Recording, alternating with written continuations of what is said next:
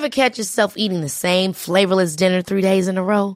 Dreaming of something better? Well, HelloFresh is your guilt-free dream come true, baby. It's me, Keke Palmer. Let's wake up those taste buds with hot, juicy pecan-crusted chicken or garlic butter shrimp scampi. Hello Fresh. Stop dreaming of all the delicious possibilities and dig in at HelloFresh.com. Let's get this dinner party started. Planning for your next trip? Elevate your travel style with Quince. Quince has all the jet-setting essentials you'll want for your next getaway, like European linen, premium luggage options, buttery soft Italian leather bags, and so much more. And it's all priced at 50 to 80% less than similar brands. Plus, Quince only works with factories that use safe and ethical manufacturing practices. Pack your bags with high-quality essentials you'll be wearing for vacations to come with Quince. Go to quince.com/trip for free shipping and 365-day returns.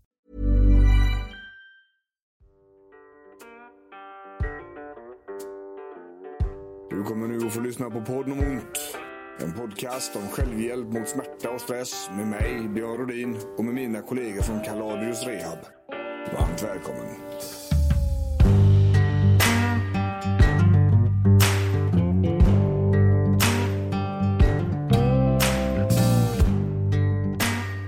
Välkomna tillbaks, Podden om ont. Vi kör på vidare. Vi ska göra en uppföljning utav det förra avsnittet. Just det. Sofia Götte med oss. Ja. Läkare. Specialist. Läkare.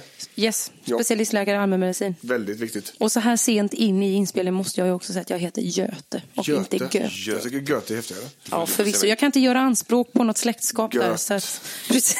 Du, Göteborgare. Göte. Ja. Vi ska faktiskt göra så här. Helt spontant. Jag fick ju feeling på kvällen innan inspelningen och ställa en fråga i sociala medier. Om det var någon som hade frågat till oss. Eftersom vi pratar om läkemedel nu. Smärtlindrande läkemedel. Så, va? Yes. Vi körde förra avsnittet handlar ju bara om det. Och jag tror att det blir vårt längsta hittills. Det var mycket att säga. Och vi försökte hålla det kort ändå.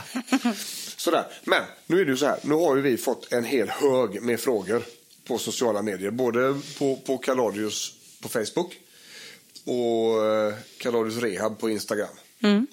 Så jag tänker att vi ska svara på det här lite grann. För att jag har smygkollat på de här grejerna såklart. Eller jag har bra koll på vad de har frågat.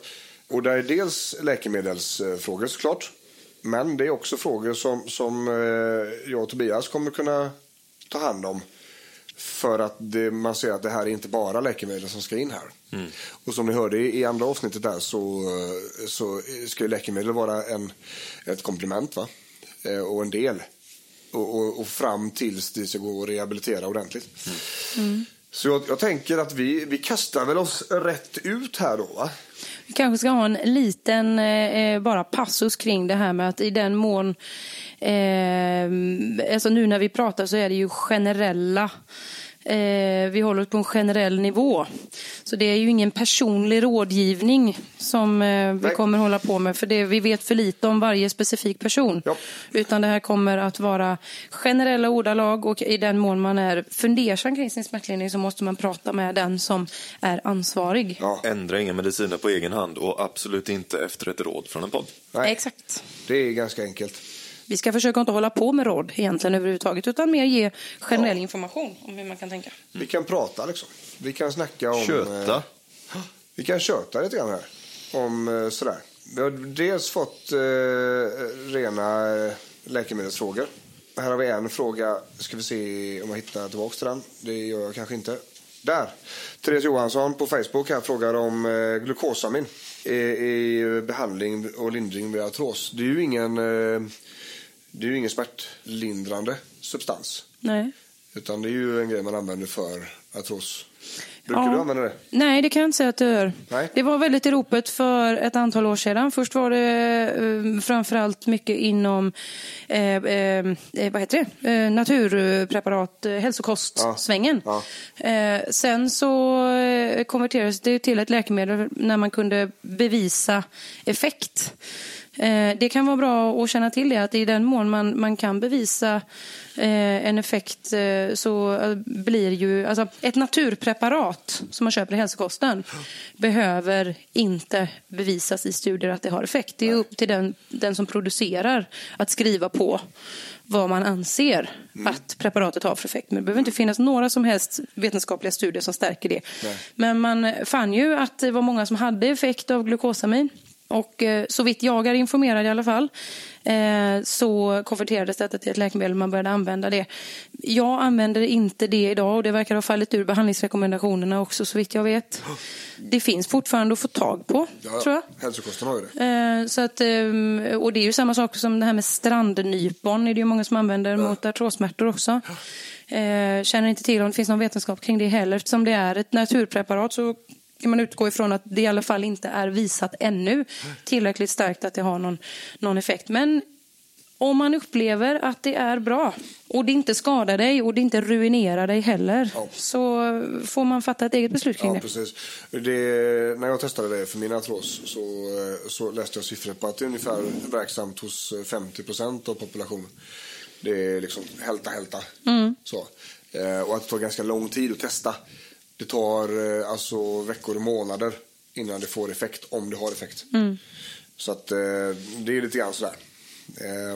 Funkar det så funkar det. Testa. Om det inte sabbar din ekonomi eller din mage eller sådär. Här har vi en annan. Vi har Malin Andersson också på Facebook. Jag har haft problem med smärta i nacke och huvud sedan 2012 ungefär. Blev hyfsat hjälp av 1 gram paracetamol och 400 mg ibuprofen på morgonen. Nu har min doktor tillsammans med smärtmottagningen kommit fram till att jag möjligen kan ha läkemedelsutlöst huvudvärk och satt ut mina tabletter. Så jag har varit utan smärtstillande sedan december och har fortfarande ont i huvudet och fått värre värk i nacken, lederna, musklerna. Snart 7 veckor utan att börja sätta sina spår. Använder TENS, får mer ont i muskeln utav detta. Och fått göra töjövningar och göra som jag gör dagligen, men blir inte bättre. Har träffat flera fysioterapeuter. Det har varit olika, tänker jag. Ska vi börja snacka om läkemedelsutlöst? Nej. Det kan vi göra. Det är ju spännande. Ja. Vad händer där? Alltså att stå på läkemedel över tid, det gäller ju inte bara smärtläkemedel utan det gäller ju även andra typer av läkemedel. Vi har en poddkatt. Poddkatten är med idag. Han fick feeling och körde ett race i den här enorma kattställningen. Ja, hon vill ju liksom pocka på uppmärksamhet där. Och jag tappade tråden lite grann. Ja, läkemedelsutlöst. Just det, precis. Så. Det kan ju alltså, man kan ju alltså få läkemedelsutlöst smärta och huvudvärk är ju inte ovanligt i det sammanhanget. Men det kan även vara mer diffusa smärtor i kroppen av flera olika typer av läkemedel. Det är inte bara smärtstillande. Nej. Men står du på smärtstillande länge så kan du alltså få en läkemedelsinducerad smärta. Och det kan vara allt ifrån paracetamol till opiater. Ja. Att ta ett läkemedel regelbundet över tid är inte okomplicerat. Nej, så är det. Det drabbar ju inte alla, men vissa kan få problem även av det man kan tycka då liksom är snälla preparat som Ipren och Alvedon och så. Men sett över tid, absolut risk för det. Och jag tänker ju nästa steg då, va? Hon har haft ont länge. Och ni som har lyssnat på podden innan, speciellt smärtavsnittet där, ni vet om att smärta blir värre över tid. Det är ju utan tvekan en stress att ha så ont så länge. Definitivt. Speciellt huvudvärk då, tänker jag. Och då vet vi inte hur resten av livet ser ut. Att när hon använder TENS, alltså elektrisk stimulans utav huden här framförallt då, får mer ont i musklerna utav. Det blir lite små muskelihopdragningar där. Det talar också om för oss att det finns en ganska hög spänningsgrad i kroppen och en ganska hög smärtbild överlag. Jag tänker så här att eftersom TENSen gör ondare och inte blir så mycket bättre utav fysioterapi, så låter det som att den muskulära faktorn här är ganska stor. Kroppens egen spänning. Ja, och det landar ju i stress hur vi än vänder på den mackan. Så jag tänker att där hade vi nog börjat med stresskontrollen. Skapa en översyn över hur mycket stress är det i livet egentligen. Hur mycket energi finns det? Hur sover man? Hur sådär, det här verken kan ju påverka väldigt mycket.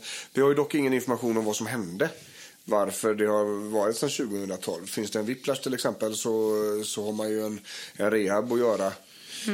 Sådär. Men jag undrar, är det rimligt att sätta ut all medicin i ett sånt här läge?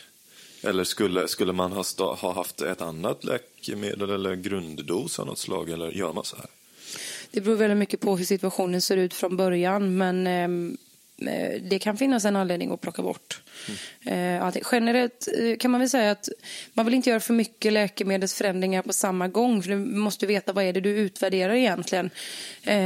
Men i det här specifika fallet är det svårt att uttala sig. Här har även smärtspecialisten varit inkopplad, så att här får man väl utgå ifrån att det finns liksom en grund för att göra som man har valt att göra i det här specifika fallet. Och i det här fallet säkert så. Ja.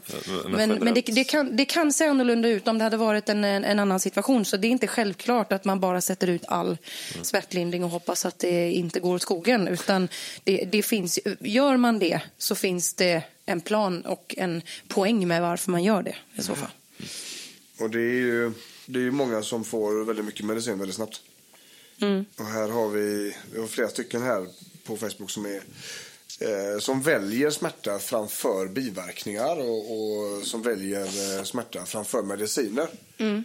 Och det tänker jag, det ska vi nog prata lite grann om. För det gjorde vi inte på förra avsnittet. Nej. Det gjorde vi inte. Det gjorde inte det, nej. Och det är jävligt vettigt att göra det. Absolut. Vi har ju en mitt emot oss här som väljer smärta också. Som tar det valet ibland. Men när vi träffar folk på kanaler så, Tobbe, så är det väldigt många som har ett motstånd mot värktabletter. Av egentligen ideologiska skäl. Ja. Fast... Precis. De tror, eller de har en föreställning om vad det är för någonting. Eller... Ja, och det kan ju såklart finnas alltså bagage med sig. Det kan ju finnas ett missbruk, det kan ju finnas en uppväxt runt missbruk med tabletter och så vidare och så vidare. Men det finns en inställning ibland om att man är lite... man reder sig själv. Förkämpe mot medicin. Exakt, bara stolt över att man inte går på de här grejerna. Ja. Nu. Men det finns ju konsekvenser utav det. Ja. Dels för att smärtan blir ju negativt påverkad ju mer och längre man har haft den. Och om man inte får ner den med mjuka metoder så att säga, så måste man ju ha hjälp. För att gå runt och ha ont och ha konsekvenser för alla delar i kroppen, både psyket och kroppen sådär, va. Jag vet, vi pratade ju en del om tidigare idag om smärtspiraler. Man vill bryta det här, ta 2 tabletter och ring mig imorgon. Skoj-uttrycket. Ja, precis. Det finns ju en tanke bakom det. Ja. Hur tänker du där med folk som manifesterar motstånd mot medicin liksom? Ja, alltså... Jag tycker att det är något man definitivt ska ha respekt för, att man inte har nära till pillerburken, och det är ju någonting som generellt kan vara alldeles utmärkt, och man ska inte ha övertro till läkemedel heller, och som vi har pratat om flera gånger tidigare också, så är det jätteviktigt att det är en smärtbehandling byggs upp av flera olika saker, där läkemedel, i den mån det finns en indikation för det, är en del. Men att helt och hållet, oavsett orsak, oavsett smärtbild, oavsett bakgrund, säga att man liksom avstår från det helt och hållet, det kan ju skapa ett större problem än att ha läkemedel som en del i sin smärtbehandling. Just som du var inne på, utifrån att det får så stora konsekvenser för resten av livet, resten av kroppen, både psyket men också alltså hela kroppens uppbyggnad, och risk för att utveckla annan typ av ohälsa, som gör att det kanske inte är det som ger mest nytta i slutändan ändå. Men det är bra. Man ska ifrågasätta varje preparat som ramlar in på ens läkemedelslista. Ska man ju naturligtvis ifrågasätta, och man ska veta, ingenting ska hamna där av misstag. Nej. Eller ingenting ska hamna där lättvindigt heller. Nej. Och funkar det inte, och det utvärderas och man inte tycker att man har en effekt, nej, då ska man ju då får man ta bort det igen. Så att det inte konserveras en massa geggamoja i läkemedelslistan som inte har där att göra längre. Så sitter man med en cocktail på morgonen som är lika stor som flingskålen med tabletter som man ska häva sig. Alltså det är ju naturligtvis jätteviktigt att man är noga med sina mediciner. Ja. Men det finns definitivt tillfällen där man gör sig själv en otjänst om man inte under kanske en period tillåter sig själv att få den extra hjälpen man kanske behöver av smärtstillande för att komma vidare med de andra delarna i sin smärtrehab. Och få en bättre smärtlindring på det. Och då kan man kanske sätta ut medicinerna igen. Ja. Och om man under tiden som man är medicinerad, som Anneli Bergman undrar här, hon har blivit läkemedelsöverkänslig. Kanske inte allergisk, men åt det hållet. Hur vanligt är det? Att man blir läkemedelsöverkänslig? Ja. Och vad är det egentligen? Ja, alltså det är svårt att säga. Är det som vanliga allergier? Alltså att det är olika nivåer, kontaktallergi och... Jag skulle nog inte säga att det handlar om allergi i de allra flesta fallen. Är det en allergisk överkänslighet mot läkemedel, då pratar vi utslag, svullnad i munnen, läppar, svårigheter att andas eller rent av såna här anafylaktiska reaktioner där man riskerar att stryka med. Om vi pratar rent allergiska reaktioner. Men sen så kan det ju vara så att vissa personer och vissa individer är extremt känsliga för biverkningar och får biverkningar på nästan allting. Ja. Exakt vad som ligger bakom det kan jag faktiskt inte säga. Det kan inte jag tillräckligt bra. Och jag vet inte ens om man har visat det tydligt vad det exakt är som gör att det blir så för vissa. Ja. För vissa är det ju så oavsett om man har tagit mediciner tidigare eller inte. Ja. Andra upplever att det är någonting som de mer utvecklar över tid. Och det där kan man göra hur komplicerat som helst. Har det att göra med att man har en komplex bild och har fått svårare att copa med den typen av belastning som det ändå innebär att leva med en långvarig smärta och att ha många olika typer av mediciner? Eller är det så att det faktiskt har förändrats någonting fysiologiskt i kroppen? Det går inte att ge ett enkelt svar på den frågan. Men det är inte sällan ett problem när man jobbar med läkemedel och smärtbehandling att man går bet hela tiden för att biverkningarna blir boten blir värre än soten. Som jag brukar säga. Att nyttan är sämre. Alltså risken överväger nyttan. Precis, och då kan man också koppla in som Anna Nilsson här på Facebook pratar också om när magen kraschar. Ja. Finns det någonting som är snällare än paracetamol och Naproxen till exempel? Och jag vet att i många fall så får ju folk även medicin för att minska magsyreproduktionen och så liknande, de här omeprazol-varianterna. Precis. Är magåkommorna någonting man bara får finna sig i när man äter värktabletter i en större mängd, eller hur funkar det? Nej, det är samma sak där. Alltså, vissa har en kista av stål som vi pratade om i förra programmet och kan äta hur mycket läkemedel som helst och händer absolut ingenting.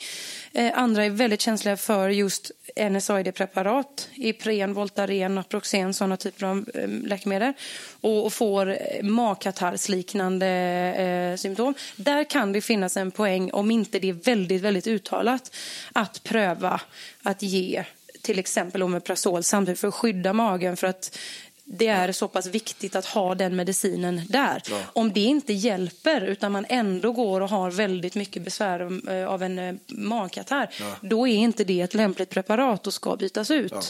Men sen så finns det ju alla opiater, alltså alla morfin och morfinliknande preparat som finns ute på marknaden som används. De har ju en rak påverkan på tarmen ofta och man riskerar att få förstoppning och sådana saker. Och det är en fysiologisk effekt på tarmen som morfin har. Det är ju en biverkan på ett sätt, men det är ju också att förvänta att det är så. Så står man på den typen av preparat så ska man också ha någonting som hjälper tarmen att inte stanna av så att man inte blir förstoppad. Ja. Men är man väldigt känslig och upplever mycket besvär från mag-tarmkanalen när man tar läkemedel, då är det också ännu viktigare att man har örnkoll på allting runt om. Hur är det med kosten? När äter jag i förhållande när jag tar mina mediciner? Vad står det på mina förpackningar? Ska jag ta dem i samband med mat eller inte? Ja. Om jag är väldigt känslig för NSAID-preparat, då är det inte jättebra om jag dricker kanske jättemycket kaffe. Och alkohol och läkemedel är naturligtvis aldrig en kombination man ska hålla på med. Ja. Men att man liksom ser över alla andra saker som också kan ge samma typ av problem. Ja. Det kanske är så att jag kan behålla mitt NSAID-preparat om jag slutar att dricka 4 liter kaffe varje dag. Som också kan ha en påverkan på magen. Så att man sköter de här andra bitarna. Och det handlar ju inte om att man har misskött sig innan eller att man är ointresserad. Det kanske bara är så att man har inte lagt krutet där. Men sitter man i den situationen, då är det jätteviktigt att man ser över de bitarna också. Att man ska inte bitropa.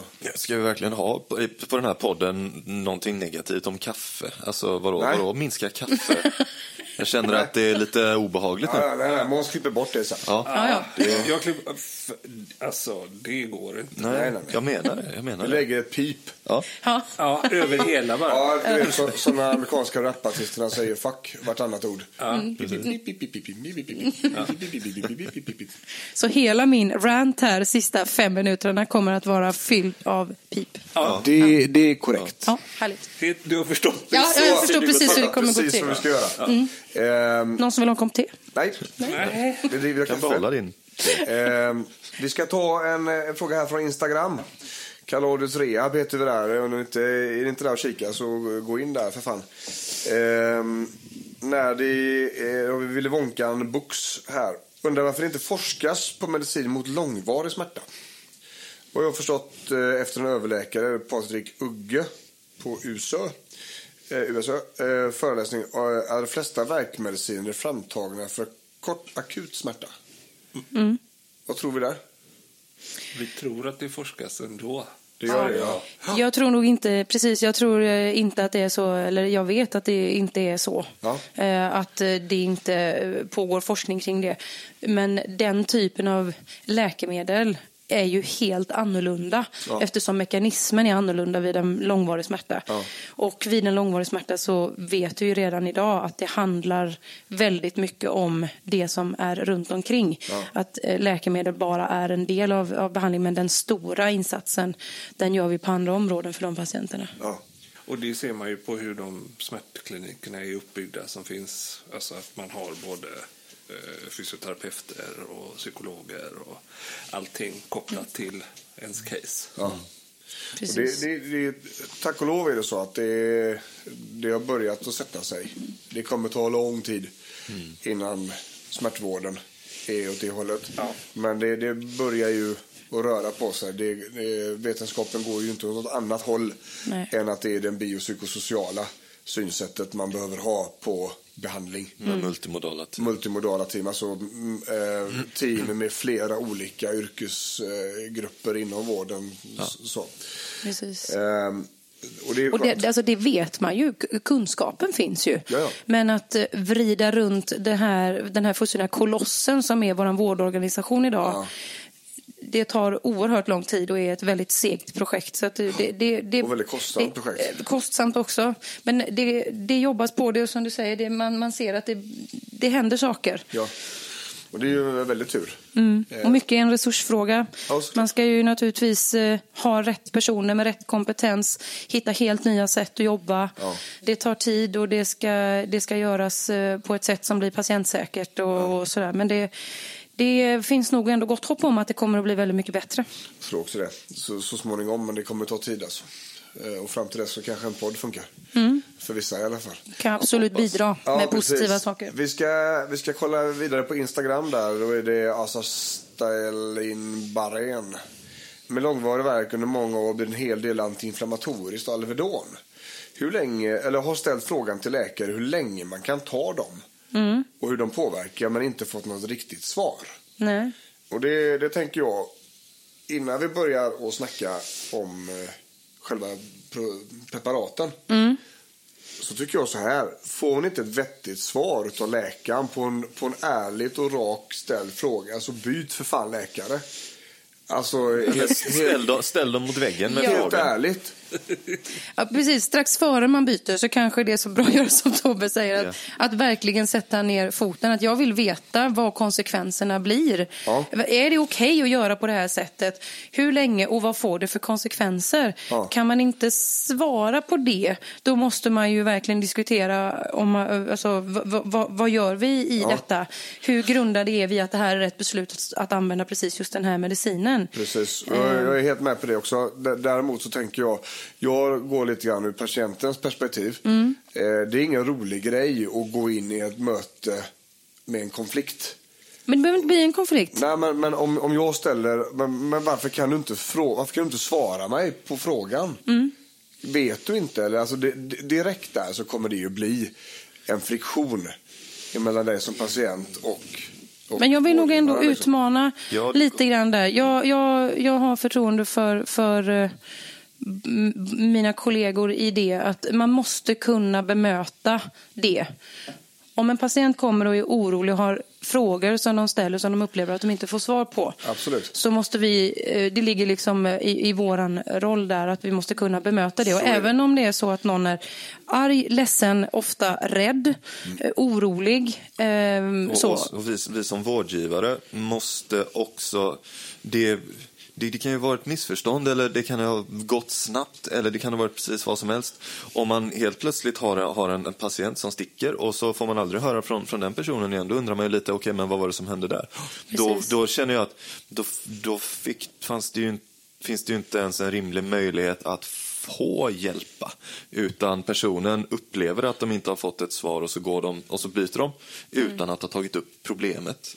Risken är ju att man inte ens uppfattat själv att man har varit otydlig. Och det är ju synd, för då har man ju inte någon möjlighet och man får ingen återkoppling på det, och då blir man ju inte bättre på det heller. Nej, så är det. Men jag förstår vad du menar. Vi är människor allihopa. Absolut, liksom. Och jag förstår att det kan vara jätteobehagligt och kanske då ta lite strid med sin doktor. Men jag vill nog ändå hävda att det ska inte behöva gå så långt att man behöver ta strid. Nej. En enkel fråga, att jag förstår faktiskt inte varför jag har den här medicinen.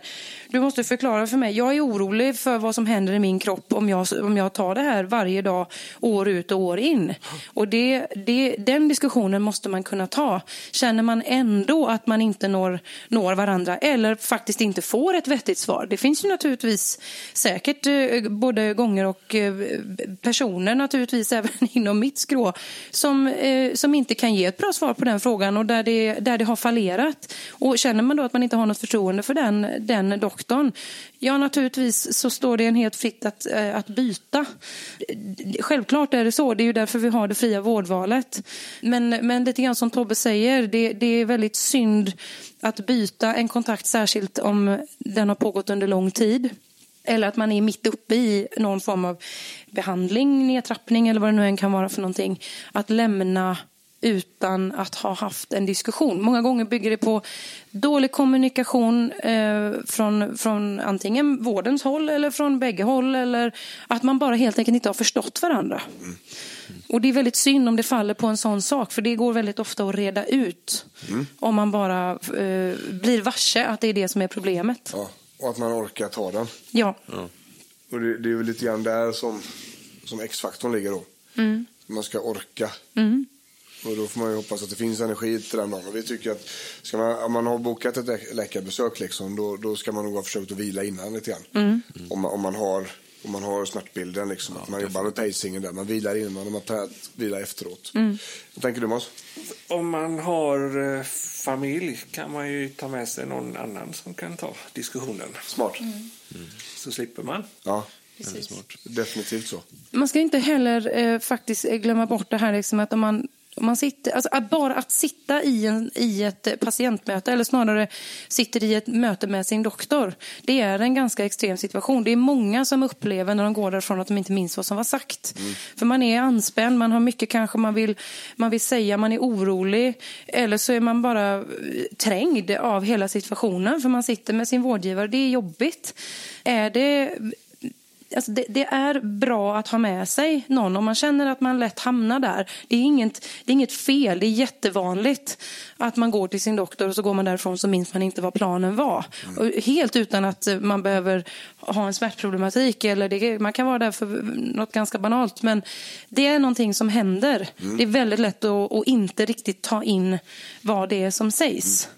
Och är man dessutom då trött och man har ont och det är mycket som inte funkar i livet, så tror jag inte att det blir lättare att vara mottaglig i det. Och då kan det vara jättebra att ha någon med sig som också kan hjälpa till och hjälpas åt efteråt. Men vad var det vi sa? Vad var det vi kom fram till? Jag använder ofta papper. Att jag skriver ner och ger till patienten vad vi har kommit överens om, så man kan gå tillbaka och se. När var det jag skulle höra av mig om det här inte funkade? Eller när var min telefontid? När kommer doktorn ringa upp mig? Eller vad det nu kan vara för någonting. Och det är lite bra också eftersom du har läkarhandskrift. Så kan man inte läsa det i alla fall. Nej, precis. Man skickar det till Etnografiska museet först. Precis. För tydning. Då har man ju alltid ryggen fri som doktor. Det är smart. Nej då. Jag brukar försöka att skärpa till min handstil när det kommer till den typen av papper och skrift. Jag tycker det är jättevettigt. Och även som man säger att om man är osäker på sin energi och att man ska ta en diskussion, då går det att vara två, så är det rätt snyggt alltså.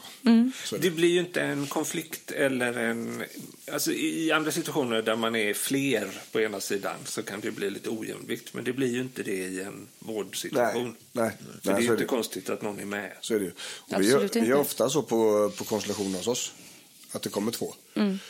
För att den ena är så pass illa däran och den andra, det är som stöd och skjuts också, men också att man ska komma ihåg alla små problem eller alla grejer man har tänkt på. Sådär, va? Det kan ju även vara jättebra som doktor att få prata med någon anhörig.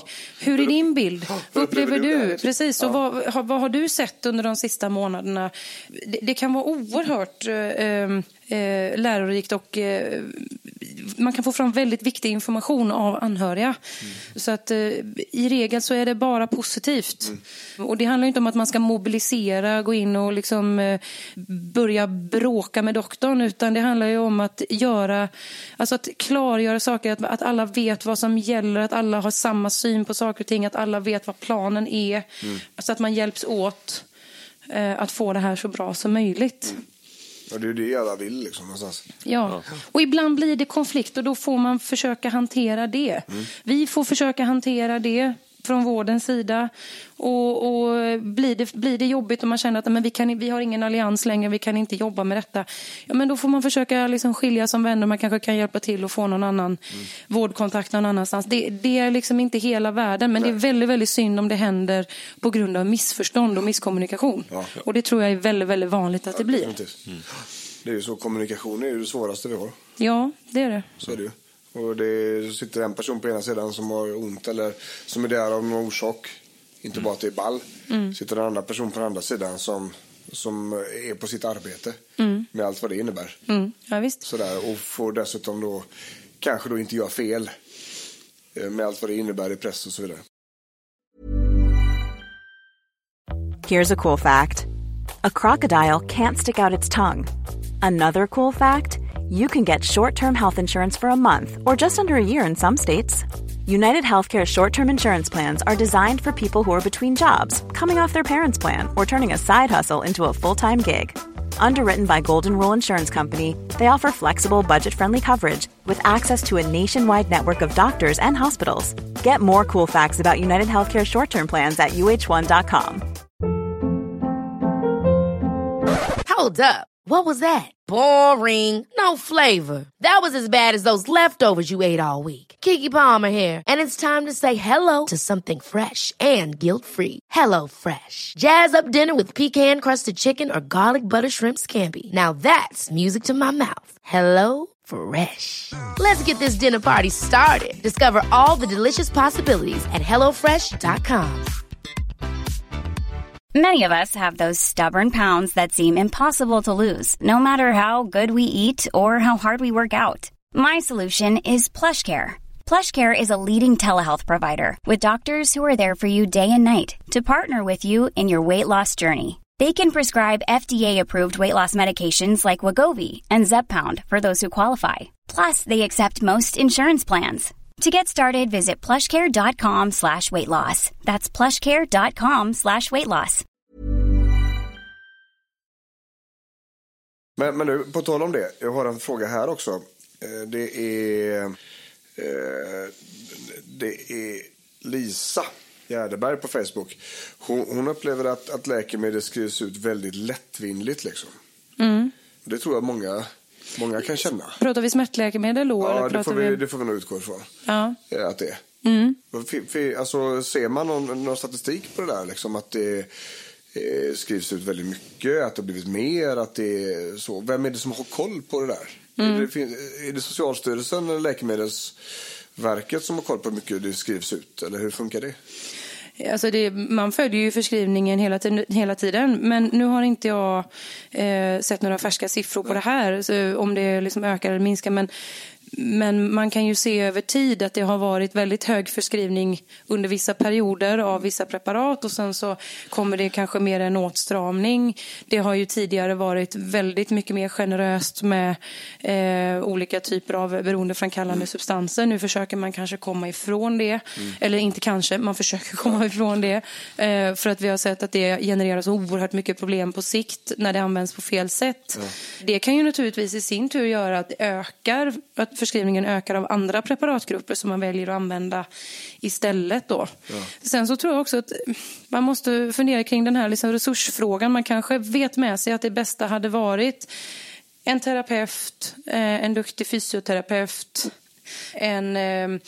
ett bra omhändertagande kanske alltså via försäkringskassa och så vidare, liksom om det är problem med jobbsituation. Alltså att alla de här andra sakerna finns runt omkring. Om det saknas så är man kanske liksom kvar i att men vad har vi kvar att erbjuda? Och patienten har ett stort problem som de önskar hjälp med. You can only do so much. Liksom. Alltså man inte har de andra sakerna så försöker man ju alltid göra det man tror är bäst utifrån den situationen och de förutsättningarna man har. Med det sagt är det naturligtvis inte okej att försöka lindra med att skriva ut beroendeframkallande smärtstillande läkemedel när det inte ska användas. Nej. Men naturligtvis så kan det borga för en viss ökad förskrivning av andra läkemedel när de resurserna fattas. Ja, det blir väldigt moment 22 väldigt snabbt. Liksom. Ja. Det är så. Man inte får lov att erbjuda det man egentligen skulle vilja ge. Ja, eller då som vi pratade om förra avsnittet här, man gör en behandlingsrekommendation men så var det 9 månaders väntetid. Och de behöver hjälp igår. Jag har svårt att föreställa mig den frustrationen som kan byggas upp när man vet vad som skulle funka, men antingen så får de betala det själva och då precis förnyat sjukskrivningen, eller så får de vackert vänta, eller så får de bli ännu sämre, så de får slussas in akut med allt vad det innebär liksom. Och det blir ju oftast inte något bra resultat av det. Nej, och det är ju lite grann alltså det är ju en grissituation alltså vi har i landet. Ja, det är ett jätteproblem för att man sitter ju som doktor, det är ju det perspektivet jag har. Man försöker ju också ha sitt patientperspektiv hela tiden, men om jag bara ska prata om mig själv så det blir ju en oerhörd frustration där man ser att man måste göra avkall. Man vet att det finns någonting som hade varit att föredra, en behandling som är att föredra. Men jag vet att verkligheten ser ut på ett sätt så att jag kommer inte kunna få detta till stånd. Nej. Då har jag ju att välja att antingen då låta patienten vänta. Jag kan inte påverka det själv. Jag sitter inte på resurserna, det är inte mina. Jag har ingen möjlighet liksom att påverka det. Eller försöka att vi måste hitta någon annan lösning här och nu. Antingen medan vi väntar eller försöka hitta ett annat behandlingsspår. Och är det då dessutom en ekonomiskt resurssvag patient som har det tufft med ekonomin och så, då är det ju svårt att hänvisa till en egen privat psykolog 800-900 kronor timman. Det kommer ju naturligtvis inte att bli av, och det förstår ju jag med. Och då kan man ju då vill man ju hitta något annat alternativ som funkar för den patienten. Men det blir ju inte förstahandsalternativet. Men tror du att det är så att när det sitter en läkare framför ett moment 22. Tror du att folk, eller att läkarpersonen går medicinspåret fastän han vet han eller hon vet att det egentligen inte är rätt väg? Alltså, inte när det finns något annat att erbjuda. Nej. Det tror jag inte. Men alltså erbjudandet det finns ju, fast det kanske tar väldigt lång tid. Fast de behöver hjälp idag. Är det så att man försöker hitta medicinska vägar fast de kanske till och med är långsökta? Eller försöker man på något vis få patienten till att du får vänta ut detta nu, men det kommer. Sätt upp det på reservlistor eller väntelistor och sådär. Eller? Precis. Det beror väldigt mycket på situationen. Ja. För där är inte alltså där är viktigt att ha patientperspektivet också. Ja, vad är bäst för dem liksom? Och många patienter i det läget kräver ju någonting. Jag kan inte vänta i 4 månader. Du måste göra någonting nu. Och där kan man ju hamna lite grann i en rävsax. Men jag tycker liksom, återigen tillbaka till det här med kommunikation. Kan man diskutera det? Om vi gör så här nu, vad får det för konsekvenser sen? Om vi sätter in den här typen av medicin just nu, hur länge kan vi förvänta oss att du kan stå kvar på den och när måste vi plocka bort den? Om man bara har en kommunikation kring det så kan man ofta hitta vägar fram. Men att göra det i mitt huvud och inte kommunicera det till patienten, då tror jag att det kan bli väldigt tokigt och fel. För jag personligen vill ju gärna ha med mig patienten på vad det är som ska ske. Vi ska vara överens helst om vad det är som ska ske och vilken typ av behandling vi ska satsa på. Sen med det sagt så är det inte så att jag låter patienten välja, för det är ju jag som är ansvarig för behandlingen. Ja, så att jag kommer ta ansvar för det och jag kommer inte liksom gå med på vad som helst. Nej. Men av de alternativen som finns, om de är likvärdiga, så är det ju mycket mer värdefullt om man har en samförståelse i vad vi tror kommer bli bäst för just dig med dina förutsättningar. Så då får man försöka hitta vägar fram. Om vi sitter i en situation som är kass, vad är second best då? Ja, precis. Vi måste försöka liksom ändå göra något. Ja, och ibland är det kanske att vänta och inte göra någonting med mediciner. Ibland är det kanske ändå att då får vi angripa en viss del av problematiken. Men då kanske inte förväntan heller ska vara att det här kommer att funka till 100%. Och det är ju viktigt att vara medveten om det. Och då har vi kommunikationen där igen liksom. Precis. Om läkaren vet om att det inte kommer att funka, då måste man ju förmedla det på något vis, tänker jag. Ja, att man inte kommer nå hela vägen. För man kommer ju aldrig sätta in någonting som man inte tror kommer kunna ha effekt. Ja. För då ska det ju inte in från första början. Nej. Naturligtvis. Men om man tänker sig att man skulle kunna få en viss effekt under tiden som man väntar in en annan åtgärd eller vad det nu kan vara, så kan det ju vara jättebra att komma igång med de bitarna som ändå går att påverka här och nu. Men att vi får invänta den stora åtgärden som kanske kommer senare. Ja, såklart. Ja, jätteintressant. Vi har en hel del frågor igen här då. Vi pratade om psykofarmaka förra gången där, va? Eller förra så. Vi har ett par stycken olika frågor här om det. Huruvida man kan använda det för att bryta smärtspiraler och sådana här saker. Och även om man inte är kliniskt deprimerad då liksom. Det finns en stress och smärta, så där Linda Hammarström skriver här. Och vi pratade om det förra gången. Jag tänkte det är så pass viktigt ämne, känner jag.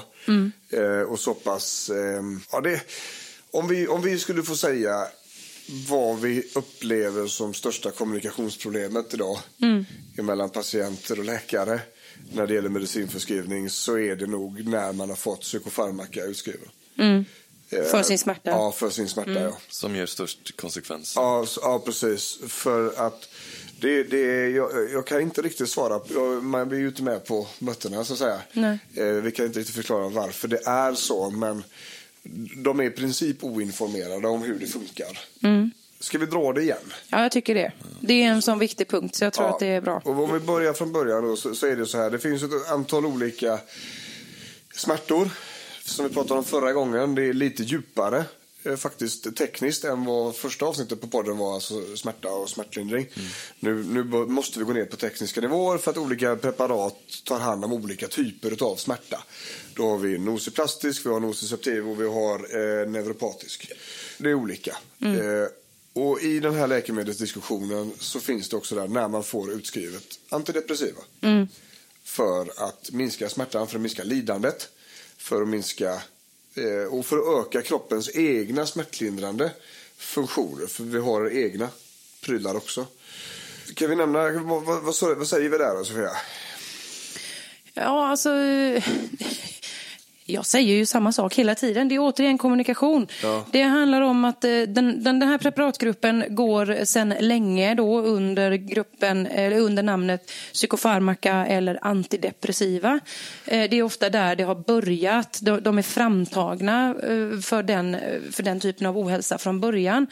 Ja. Sen allt eftersom att forskningen och vetenskapen har gått framåt så har man sett att man även kan ha effekt då på andra tillstånd.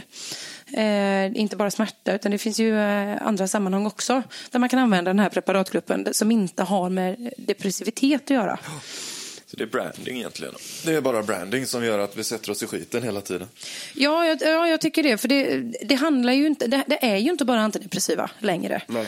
Och just när det kommer till smärtlindring då dels så finns det smärttyper som man kan ha en smärtlindrande effekt av oavsett närvaro och depression eller inte med den här typen av preparat som verkar mer på hjärnans modulering av smärttolkningen, alltså hur hjärnan uppfattar smärta och signalerar illabefinnande. Ja, det är ju en sak. Men sen om du dessutom har problem med psykisk ohälsa samtidigt som du har en långvarig smärtproblematik, vilket ju är väldigt, väldigt vanligt att det finns i samma individer, så är det ju dessutom så att går du med en obehandlad depression och har en långvarig smärta så har du en klart större känslighet både för stress och för smärta. Så där kan det finnas en absolut indikation för att behandla en depression, och då är det ju mer ett antidepressivt preparat, men målet är att minska smärtupplevelsen ändå. Ja. Det behöver alltså inte per definition vara så att man har en psykisk ohälsa kliniskt för att kunna få dem. Nej. Och för att läkaren ska bedöma att det är vettigt. Nej, precis. Och så är det. Det är liksom inget fel i det. Det är inte så att de har råkat säga fel namn och skrivit ut fel grej på receptet. Nej. Det är ju inte heller att blanda ihop med det här att, som man hör ofta då, att många har uppfattningen av att men de bara skyller på stress eller skyller på att jag skulle vara deprimerad, men jag har ju ont. Ja. Där har vi ju också misslyckats då kapitalt med från vårdens sida att kommunicera varför man har valt det här preparatet för just den här patienten. Ja. Det kan säkert finnas gånger när kollegor har gjort på det sättet, men i regel så vill jag både hoppas och tro att det finns ett väldigt grundat beslut i varför man har bedömt att den här typen av preparat skulle kunna vara bra för den här patienten. Ja.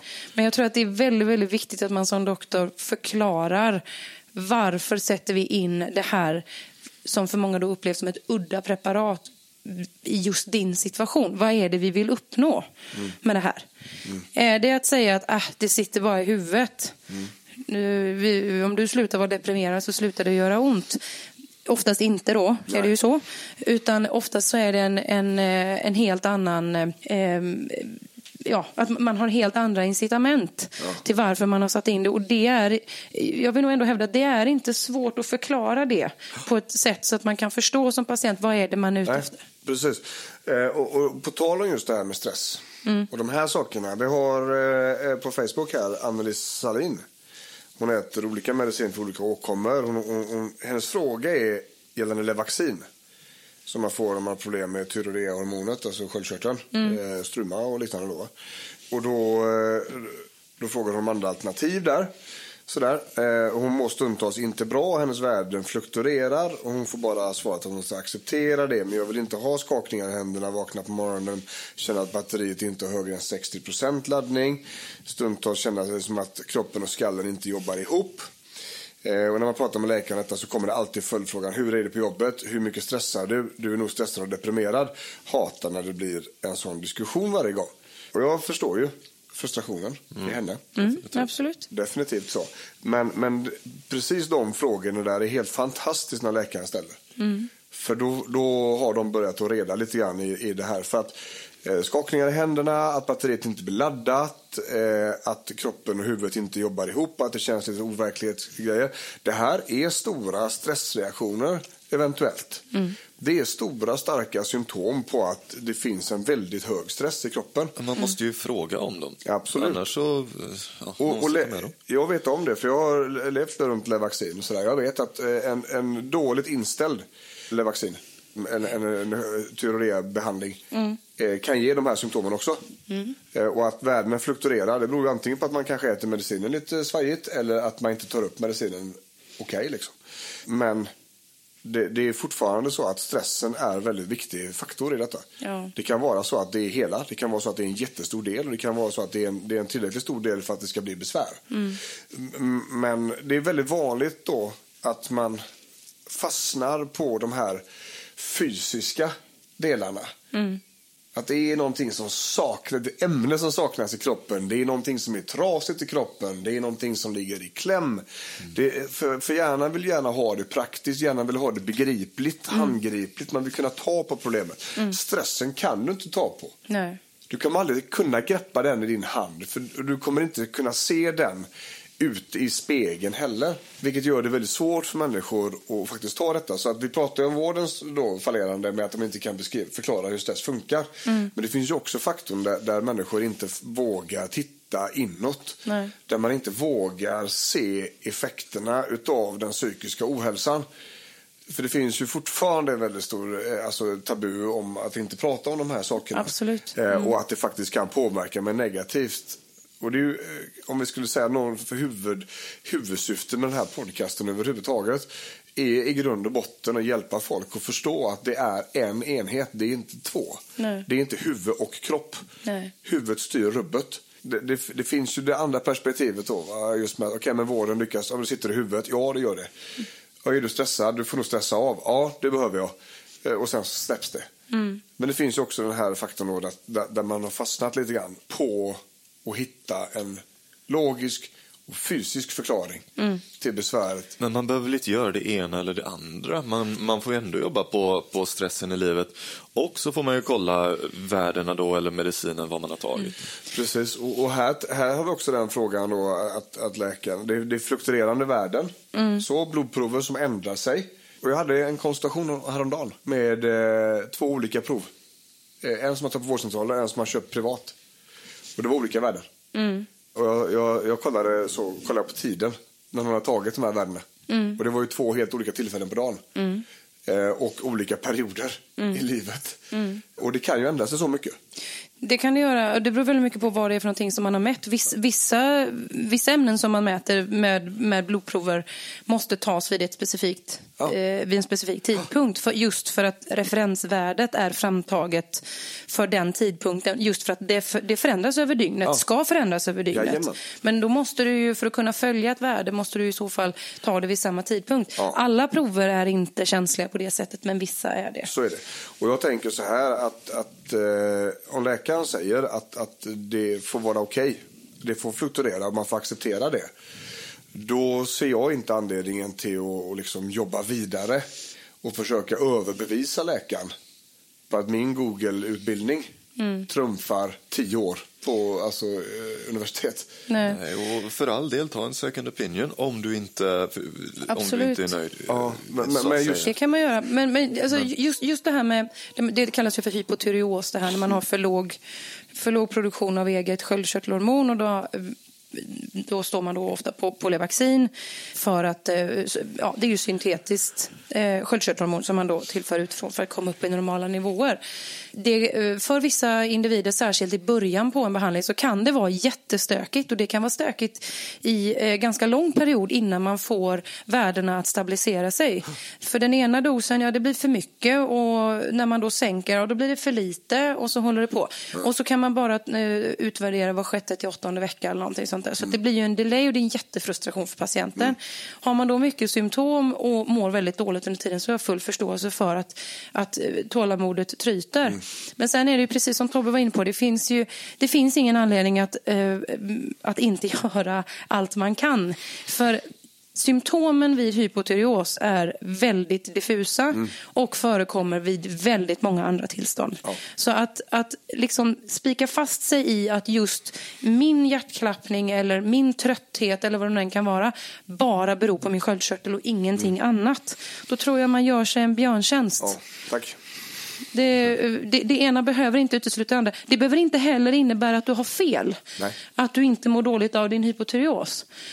Men liksom, om man försöker vidga perspektivet och se men jag gör det jag kan i övrigt. För det här verkar som att det kommer ta tid att ställa in. Okej. Finns det risk att det här beror på någonting annat samtidigt som jag faktiskt kan göra någonting åt? Ja. Då finns det ingen anledning att inte göra det. Nej. Yes. Och det är ju där, ja precis, verkligen. Och det är där någonstans som vi vill lyfta upp inställningen till behandlingar. För vi upplever att många gånger så har man haft en väldigt ensidig och enkelriktad inställning till varför du sitter framför läkaren. Du har ett mål med ditt besök. Inte liksom att det är ett diskussionsmöte för att ta reda på vad vi ska göra eller sådär för att få information. Utan man har ett mål och går dit och man ska få medicin. Vi ska ha det här löst. Och det blir inte så lätt då.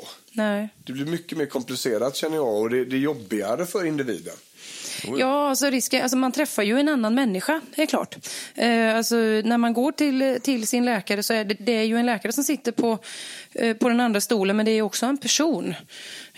Och det är klart att går man in med lite grann liksom attack i bästa försvar och vill tala om hur saker och ting ska gå till, så finns det ju naturligtvis risk att man blir lite aggressiv i den framtoningen, och det kommer ju skapa reaktioner hos den som är doktor. Man kanske känner sig ifrågasatt och upplever att men det här är någon slags postorderverksamhet där man ska komma och beställa saker. Ja. Det är ju inte så det är, utan man kommer med ett problem och konsulterar mig som medicinskt då kunnig.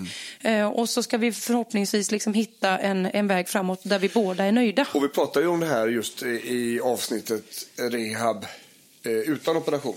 Hur det är att vara, att man kommer förberedd. Ja, just det. Att du ska inte tala om för läkaren vad du har, utan du ska tala om dina besvär. Och så är det läkarens uppgift. Och vi snackade med läkare, en annan kompis till oss, som sa det att idag så handlar det inte om att ställa diagnos. Idag handlar det om att överbevisa patientens googling. Ja, lite så kan det vara ibland. Och det blir ju en helt annat sätt att förhålla sig till då. Det finns ju inga människor som tycker om när det kommer in en människa och talar om hur jag ska göra mitt jobb. Nej. För det är nedvärdering. Ja, det är liksom en invalidering utav... Precis, det skapar en ingång i det mötet som inte kommer gynna patienten. Nej. För risken är ju att den som sitter i stolen faktiskt känner sig...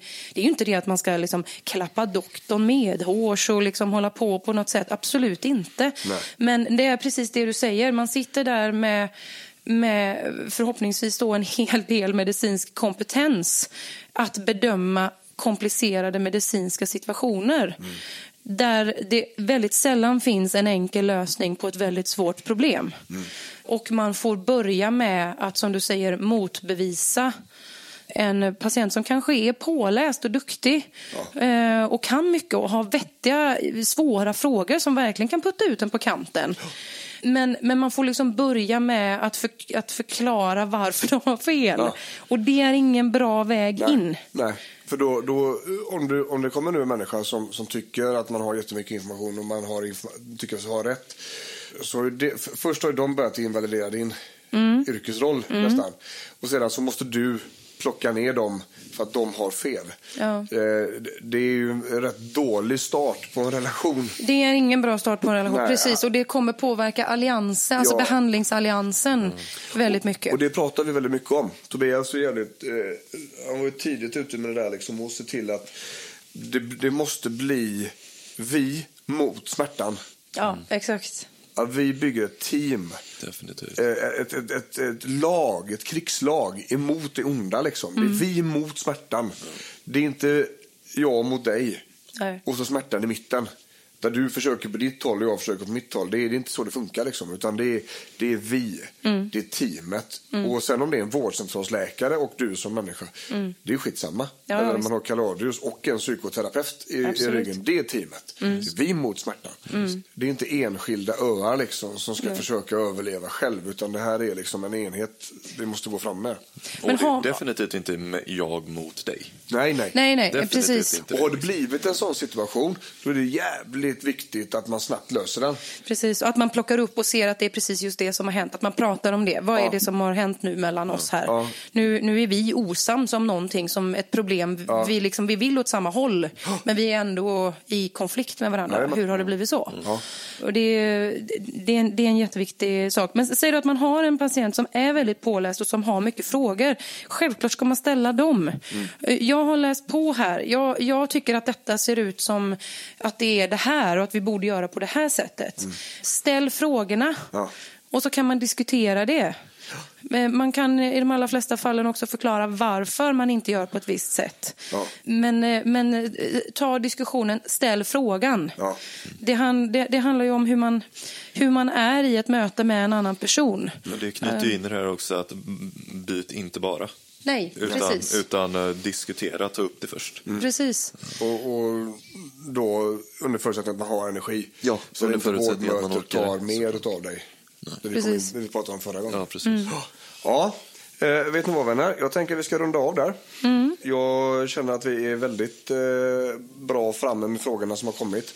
Vi fick jättemycket frågor, vi älskar det. Ja, det är jättespännande att se. Bästa som finns alltså. Så hör gärna av er, ni som lyssnar. Bu eller bä, kom gärna med feedback. Podden om ont@kaladius.se. På kaladius.se så lägger vi också upp bilder från idag och artiklar som går kopplat till detta som vi har skrivit eller sådär som vi har hittat, och filmer som vi kanske, för vi gjorde en film ganska tidigt med dig. Just det, precis. Som vi lägger upp också. Kan man läsa lite till och lyssna lite vidare sådär. Så att vi tycker ju om att vara interaktiva. Vi älskar våra lyssnare och tittare och följare och sådär. För det är de som har gjort Kaladius till vad det är. Helt enkelt. Fortsätter. Ja, precis. Så vi uppskattar verkligen när vi får höra vad ni tycker. Så är det så att ni springer på oss på stan eller sociala medier eller vad som helst. Berätta, hälsa, säg hej, vinka. Ja, alltid kul. Ja, det var lite grann när jag lyssnade på en podcast med Lasse Berghagen och Olof Frölander. Och Lasse Berghagen är ju tvärkänd så. Och han sa det att han vill att folk kommer fram. Nu jämför inte jag oss med någon världskändis så här. Men han sa så här, man vet aldrig vart den här personen befinner sig i livet. Nej. Hur känner den människan än är, så är en uppskattning utav det kommer sannolikt aldrig att vara dåligt. Nej, man blir ju glad hur länge som helst. Ja, precis. Och det ger energi och det kanske kommer någon tanke som man kan sätta igång en film med eller ett nytt avsnitt på podcast och så vidare. Så interaktionen för oss är skitviktig liksom. Så vi vill gärna trycka på det som sista. Och Måns vill gärna också att man kommer fram till honom. Säg hej. Ja. Det vill jag. Måns är inte med ljusskygget av oss. Nu tänkte jag att jag skulle sitta i hela avsnittet och vara tyst. Ja, så fick inte du det. Nej. Fan och... Ja, väst. Busted. Ja, men vet ni vad? I förorten i Göteborg så rundar vi av den här frågestunden gällande medicin. Och som då har vi fått in via sociala medier. Kaladius Rehab på Instagram. Kaladius professionell rehab och träning på Facebook. Så ifrån förorten i Göteborg säger Björn. Sofia. Hans. Tobias. Säger vi hej.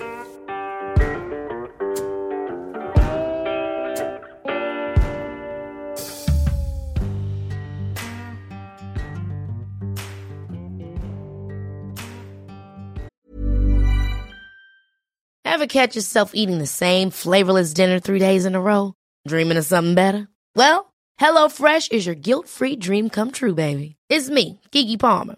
Let's wake up those taste buds with hot, juicy pecan-crusted chicken or garlic butter shrimp scampi.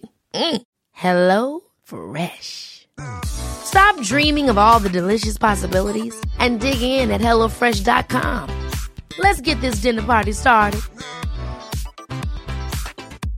Hey, it's Paige DeSorbo from Giggly Squad. High quality fashion without the price tag. Say hello to Quince. I'm snagging high-end essentials like cozy cashmere sweaters, sleek leather jackets, fine jewelry, and so much more. With Quince being 50 to 80% less than similar brands. And they partner with factories that prioritize safe, ethical, and responsible manufacturing. I love that. Luxury quality within reach. Go to quince.com/style to get free shipping and 365-day returns on your next order. Quince.com/style.